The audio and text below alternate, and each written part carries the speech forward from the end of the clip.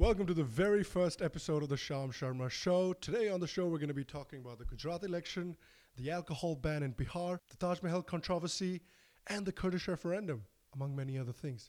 Stay tuned and let's get into it.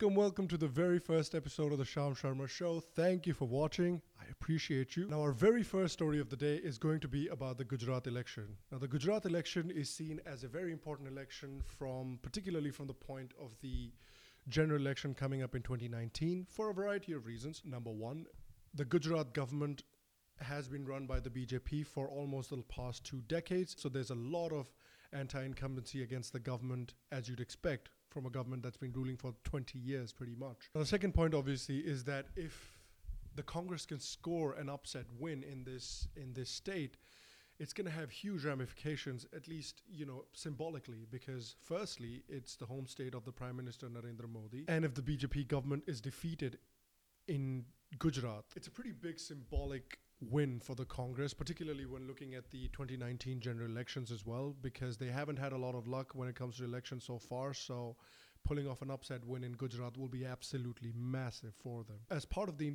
anti-incumbency, there's been a lot of things that have been going on in Gujarat against the BJP government as well. One of the primary things has been the Patidar agitation that has been carried out by this gentleman called Hardik Patel, whose Patidar Anamat Andolan Samiti has been asking for reservation for Patidars in government jobs. Now, it's a very tricky situation when it comes to this in Gujarat, because there's another leader called Alpesh Thakur, who is the head of the OBC Ekta Manch and also the leader of the Thakur Sena. Now, these guys already have reservation in government jobs, and the Patidars here are now asking for reservation in government jobs as well. And this is going to be a tricky affair because obviously they are on 2 different sides of this demand.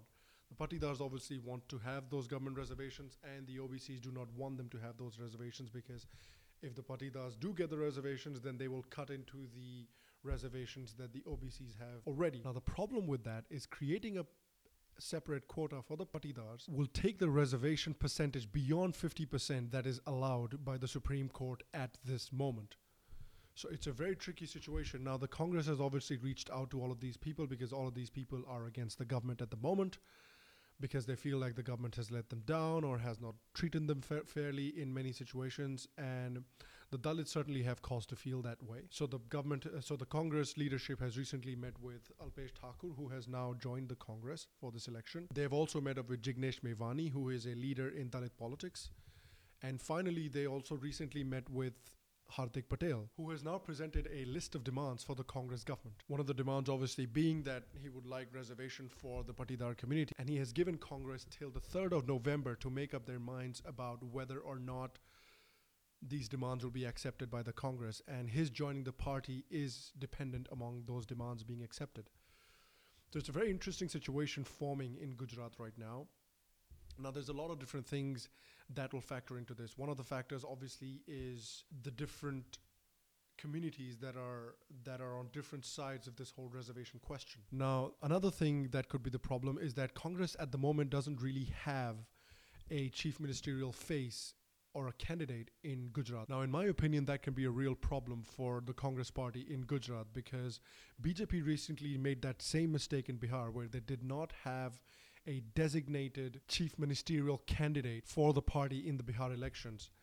And because there was no clear candidate, and JDU and RJD had clear candidates set up in the elections, I feel like that was a big mistake on BJP's part when it came to the Bihar elections. And I feel that Congress might be making that same mistake when it comes to the Gujarat elections. Secondly, Narendra Modi is still very, very popular in Gujarat, and BJP, even though Narendra Modi is not running for chief minister position in Gujarat, BJP is still the party of Narendra Modi, at least according to many Gujaratis. So at least they have that going for them. There was also a recent poll done by a Lokniti Center for Studies of Developing Societies, which showed an increase in 30 points of the vote share for the BJP in this year's election. A lot of people who support the BJP, a lot of people in the BJP might see this as very good news, but I'm not 100% sure on this yet, because a couple of years ago, the Congress party actually had some pretty big wins in the Zilla Parishad and the Taluk Parishad 2 years ago, where they got bulk of the votes and they did very well in those elections. They have been doing the groundwork. There's a lot of anti-incumbency against the government at this moment, as you would expect. And there are also these various groups like Alpesh Thakur and Hardik Patel and Jignesh Mevani who are opposed to the government right now. A silver lining for the BJP is that Alpesh Thakur and Hardik Patel's goals seem to be incongruent with each other. Now it's going to be very interesting to see if and what Congress do with Hardik Patel's demands and what's going to come out of that whole episode. So it's definitely something to keep an eye on. Now recently several Patidar leaders had come in and joined the BJP, which the BJP obviously was very happy about, and they made a whole big thing about it. But recently some Patidar leaders have left the party saying that the party tried to bribe them.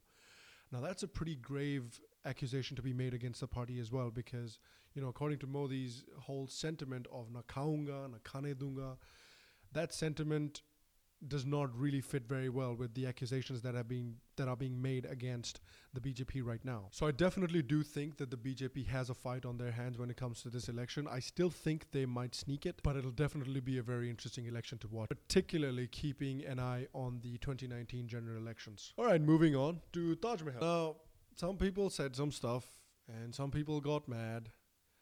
I'm going to tell you all about it. So basically what kicked off this whole controversy is that Sangeet Som, who is an MLA of the BJP, said that the Taj Mahal is not part of Indian culture and it should not be revered the way it is right now. What he went on to say was, what history are we talking about? The man who built Taj Mahal imprisoned his father. He wanted to massacre Hindus. If this is history, then it is very unfortunate and we will change this history, I guarantee you. And then Anil Vij, who's another BJP minister from Haryana, chimed in and he said that it's a beautiful graveyard.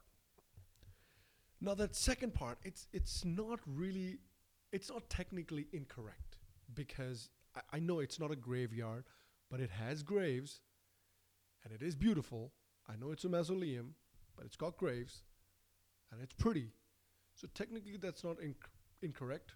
And I don't think people should be as mad about that one. But the first comments by Sangeet Som obviously created this huge storm, and a lot of people came out and say, these Hindu nationalists trying to erase all kinds of history, and so on and so forth. And obviously Nalin Kohli from the BJP, who is the national spokesperson for the party, came out and he said that is his individual view. Taj Mahal is an important part of our history. It's a part of incredible India. What happened in history cannot be erased, but at least it can be well-written history. Now, I actually don't find anything wrong with that statement that Nalin Kohli made.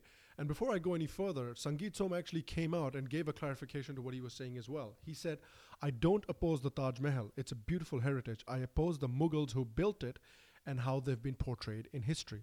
And I think that does have a point, because for very long, and even when I was in school, I remember how the Mughals were portrayed in books, in textbooks in schools, in cinema, as these wonderful, benevolent rulers who came and who ruled India justly and were always so nice and things of that nature. And I don't really think that that's 100% true. Obviously, some Mughal rulers were better than other Mughal rulers, and some Mughal rulers were worse than some Mughal rulers. And I get that, and I think there does needs to be a nuance in here. It's not completely black and white. However, I do think that it is important to teach kids about what some of these rulers did do. I don't think all of these rulers were wonderful people who were just trying to, treat all Hindus like they were treating all the Muslims. I think a lot of these rulers saw Hindus as second-class citizens and treated Hindus like second-class citizens. And I'm not saying that this knowing your history means that you necessarily have to hate those people back then. You might hate those people back then, but the Muslims today are not the Muslims of the 1400s and the 1500s. The Muslims today had nothing to do with what those people did back in the day. So we also have to remember that we don't treat the Muslims today by what their ancestors did. We treat them by what they're doing today. And secondly, here's my 2 cents on this whole issue. My advice to the right, which by the way, I'm a part of, I consider myself a part of the right, so to say. My advice to the right would be pick your battles. Pick your battles. Know which fight is the right fight to fight and know which fight isn't. This fight is not the right fight to fight. The Taj Mahal is a huge moneymaker for India. It's a huge boost for the tourism industry of UP and India in general. So many people from around the world come to see the Taj Mahal every single year. It generates so much revenue for people, and it generates so much work and employment for people that work around that area as well. And number two, whatever it is, it's part of our history. What I'm basically trying to say is it's not even the most heinous monument constructed. For example, the best way I can explain this is I was completely in support in changing the name of Aurangzeb Road. Now, Aurangzeb was a true bigot. He was a guy who considered Hindus to be second-rate citizens and who imposed the jizya back on the Hindus, and who murdered many Hindus and who murdered many non-Muslims simply because they were non-Muslims. So to change the name of Aurangzeb Street to something better, I'm definitely in support of. That's a fight worth fighting because Aurangzeb was a piece of garbage. This fight, however, is a different fight. This is the wrong fight to pick. There are many other worthy causes out there that deserve the right's attention, and I don't think this should be the top of the list. The Taj Mahal, for whatever case it may be, it is still a beautiful monument, and it is also a huge tourism moneymaker for India. I particularly don't even think that Sangeet Som meant that sentiment. I mean, he did clarify himself later, and I think what he said later did make a lot more sense than what he said in the beginning. And that's exactly what I'm saying as well. So I think this issue shouldn't be much of an issue because I don't think this issue is as bad as a lot of people are making it out to be. Moving on. All right, the next news story we're going to be talking about is the alcohol ban in Bihar. Now, that's always been a topic that's pissed me off a little bit, particularly because I am from Bihar. And this alcohol ban, I don't see this much more than just simple virtue signaling for votes by the current government over there. My problem with bans like these tend to be that they don't really solve a problem. And in fact, they create problems of their own. Now, one of the problems that a ban like this would create is an illicit black market for alcohol. That's something that Bihar has already had major problems with, and this is something that's again going to give rise to more black market and alcohol mafia problems in the future. States like Uttar Pradesh and states like Jharkhand, what they will do is they'll set up, or people in those states, what they will do is they will set up alcohol shops on the border of Bihar, and people could just drive up to those states, get the alcohol, drive back into Bihar. That's literally how simple it is. So not only are they missing out on the revenue that they could from taxing this alcohol, they're also then creating this whole other black market for alcohol where people will consume this liquor and people will get ill or worse. One example of this problem has recently come up in Rohtas in Bihar, where a couple of days news broke that 5 people had died from consuming illicit alcohol. This is exactly the problem that I was talking about. The argument that is given for a ban like this is that this ban will help with the drinking problem in the state, and it's good for women because, you know, men don't get as drunk and then they don't come home and abuse the women or, you know, things of that nature. Now, I feel like this is giving alcohol way too much responsibility and taking responsibility away from those assholes that are beating the women. So rather than having harsher punishments for those people, or rather than even educating those people when it comes to responsible drinking behavior and how to handle your alcohol and where to buy the alcohol from, how to better teach people how to deal with alcohol, rather than having programs like that by the government, they just put this blanket ban and say, hey, look at that, we've solved this problem. It's because educating people and teaching people how to handle alcohol, where to buy alcohol from, what not to do when you go home to your wife, these things, they take time. And the government doesn't want to take the time to take care of those problems. What they do is just have this ban and then use it as fodder in the elections. So I'm completely against bans like these, and I think the sooner the ban goes away, the better. Now we're going to be covering a little bit of international news. Shinzo Abe, who is the Prime Minister of Japan, has recently held a snap election for his re-election, and that gamble seems to have paid off because he has won an absolute majority in his parliament. He has won 2/3 of the parliament's 465 seats, which gives him a clear majority, of course. Now, why I mention this news is I think that this is really good news for India, because Shinzo Abe and Narendra Modi, in my opinion, are cut from very similar cloths, in the sense that they're both right-leaning, they're both nationalist leaders, and they're both leaders who are very acutely aware of China's rise in the region And then they're also very keen to work together with each other to then counteract China's influence in the region as well. So I think this is very good news for India, particularly because avenues for investment for Japan have been drying up as of late. And India is actually in need for investment when it comes to technology and infrastructure. And that's where Japan has its strengths. And I personally believe that that sort of investment partnership can make India and Japan ideal business partners. Also, like I mentioned before, they're working to counteract China's policy when it comes to its increasing its influence in the region. So particularly one policy that China has been working on that would worry both India and Japan was the One Belt, One Road policy. Now, in response to that policy, India and Japan together are also launching their own Asia-Africa growth corridor. And of course, also together, they're also working on the Chabahar port in Iran, which is, again, I believe, a fantastic way to counteract the presence of both China and Pakistan in the region. So I personally believe that this is actually a very good thing for India, and it also gives a big boost to Narendra Modi's Act East policy. Now, in another bit of international news, recently US-backed forces have taken the city of Raqqa from the Islamic State. Now, earlier in the year, the US-backed forces had taken control of Mosul from the Islamic State as well, but Raqqa actually has quite a bit of symbolic meaning behind it as well.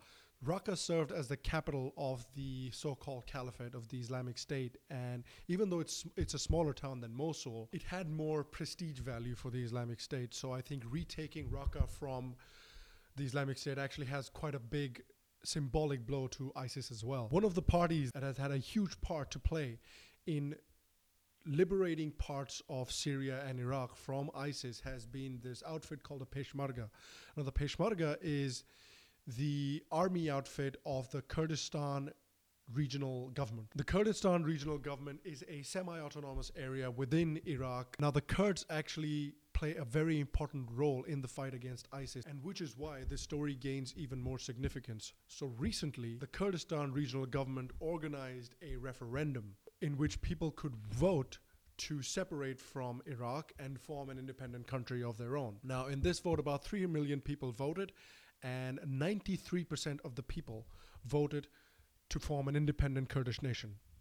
Now, this is very significant, and this comes at a very interesting time as well. First of all, what I'm going to do is I'm going to give you a quick breakdown about who the Kurds really are. So the Kurds are an independent ethnic group that live in the Middle East. They consider their homeland to be divided into 4 countries. So northern Iraq, Syria, Iran, and Turkey. And this is why this is significant, because Turkey, Iraq, and Iran have all said that this vote is illegal and that this referendum doesn't mean anything. Now, because the Kurds are an independent they consider themselves an independent ethnic group, they've always sought autonomy and they've always sought a homeland of their own. But until the early 1900s, they were part of the Ottoman Empire. After the Ottoman Empire collapsed after the World War, there was a Treaty of Sevres. Now, I probably am butchering the name, but it's called the Treaty of Sevres. The Treaty of Sevres was formally drafted to deal with the dissolution of the Ottoman Empire and the formation of Turkey. And within it, there was also a provision that would provide for a referendum for the Kurdish people. Now, soon after that, there was a nationalist movement carried out by Kemal Atatürk, which formed Turkey the way it is today. Now, what happened as a result of this revolution is that the old treaty was removed and a new treaty was signed, which was called the Treaty of Lausanne. And under this treaty, there was no provision of a referendum for the Kurdish people, and Turkey got control of the entire Anatolian Peninsula. So this is just a brief history of the Kurdish movement and why they've been looking for a homeland of their own for quite a while now. Now, ever since this referendum, the countries of Turkey, Iran, and Iraq, they've all said that this referendum is illegal and that this referendum doesn't really mean anything. And as a result of this referendum, the Iraqi army has actually attacked some of the positions where the Peshmerga have been. For example, the city of Kirkuk, which the Peshmerga rescued from ISIS a little while ago. Iraq has actually made some inroads into taking back that city from the Kurds, because that's a very vital city because it produces a lot of oil, and obviously whoever controls that city controls the oil. Now, along with Turkey, Iran, and Iraq, even the US and Europe does not agree with this referendum, because most of those countries in Europe and the US, they see this as rocking the boat at the worst possible time, because right now the US-backed forces have made a lot of inroads into ISIS territory, and they're very close to defeating ISIS in most of the areas that ISIS still occupies. So obviously, with the Kurds now trying to form their own country, the US obviously sees it as a very bad time to make a move. And they also feel that ISIS may gain from this conflict between Peshmerga and the Iraqi forces. Because the referendum was conducted at such an inopportune time, there has been some fallout of it. So Masoud Barzani, who was the leader of the Kurdish people, has announced that he will be stepping down come November 1st. Obviously, Barzani has taken a lot of flack for conducting this referendum, which a lot of people are now accusing him of betraying the Kurdish people and that losing all the advantage that the Kurds had, including losing all the territory that gained from Kirkuk and Iraq. And that's created a bit of a flux when it comes to Kurdish leadership, because there's no really clear person to lead them right now. So it's a very interesting situation that's developing, and that's definitely something that we should be keeping an eye on, and that's definitely something that I'll follow up in a future show. Now, finally, I'd like to finish this show with a feel-good story. Now, this is one of the stories that I feel like has kind of gone under the radar a little bit, but I think it's a very important story nevertheless. And that's about India organizing the Under-17 Football World Cup. Now, I remember back in 2010 when India was trying to organize the Commonwealth Games, and it was an absolute fiasco. All the way from building all the stadiums, building on the amenities, to the insane amounts of corruption that took place in organizing that event, and the hotels and the food and the cleanliness, none of that stuff was up to scratch. And I remember that, and I remember what an international embarrassment that was for India. And so many people were saying that they wonder if India is ever going to get to host a big event like that again. But, slowly and steadily, under the radar, they applied to host the Under-17 World Cup. They got to host the Under-17 World Cup. And by all accounts, it's been an absolute success. So the FIFA head of competitions, Haim Yarza, again, I'm probably killing this name as well, and I'm sorry, but I think this is how it's pronounced. Haim Yarza said, infrastructure provided for the first ever FIFA tournament was world class, and all the teams were happy with the organization. He went on to say, the figures speak for themselves. It's going to be the most attended Under-17 World Cup. On the field, the matches were of high quality, played in high speed, and technically also it was of high class. It has been a fantastic tournament, and India has delivered it. It shows that India is a football nation in every sense. That's great. Who knew that we can actually go ahead and organize a fantastic sporting event? He also said all of these stadia are not only of FIFA Under-17 World Cup level, but of senior FIFA World Cup level as well. In every aspect, India can host bigger FIFA events in the future. India should be proud of having these kinds of infrastructure. Again, all of this is really fantastic, and I think it bodes really well for us to be able to host tournaments in the future as well. And I think kudos goes to the sports ministry and the sports minister, Rajyavardhan Singh Rathore, as well. I think by all accounts, India has done a fantastic job in organizing this tournament. Everybody seems to be happy with the organization of this tournament as well. And Yarza also said that India had also applied for the Under-20 World Cup, and that because he was so happy with the organization of the Under-17 World Cup, he's going to go back and make the case for India for the Under-20 World Cup as well. And this is incredible. The attendance for the final of the Under-17 World Cup was 66,684 people. That is fantastic. That's for a soccer game, not cricket. That kind of attendance for a football tournament. As a football fan, I cannot tell you how happy that makes me to see that there's a packed stadium for a football game in India. I love it. I just absolutely bloody love it. Now, the sports minister also said that it's a matter of pride that the Under-17 World Cup came to India. It has taken India's importance at the world level to greater heights. Now, the big competitions and sports, which were earlier non-existent in India, are feeling the need to come to this country. And I think that's absolutely fantastic news. It's high time that India took its spot in international competitions. And I think a great way is to start organizing fantastic international competitions. And I think after the success of the Under-17 World Cup, people will see us as a serious sporting country, and at least a country that's serious in organizing a fantastic tournament for football as well. And I hope this gives football the exposure it deserves in India. Essentially, that's the feel-good story of the day, and that's the show as well. I hope you like the show. We're going to be back tomorrow to again give you a rundown of the top stories of the day. And I hope you've enjoyed this episode. And if you have, please like the show, share the show, leave a comment, and tell me what you thought about it. If you agreed with something, please let me know. If you didn't agree with it, please let me know. So we can have a dialogue, and maybe, if I said something that you didn't agree with or you thought that I was wrong, tell me none. And if it's a sound argument, I'll be happy to change my mind. And again, if you enjoy the show, please subscribe to the show. It helps the channel, it helps me out, and I am looking forward to seeing you again tomorrow. Till then, stay healthy, stay happy, and I'll see you soon.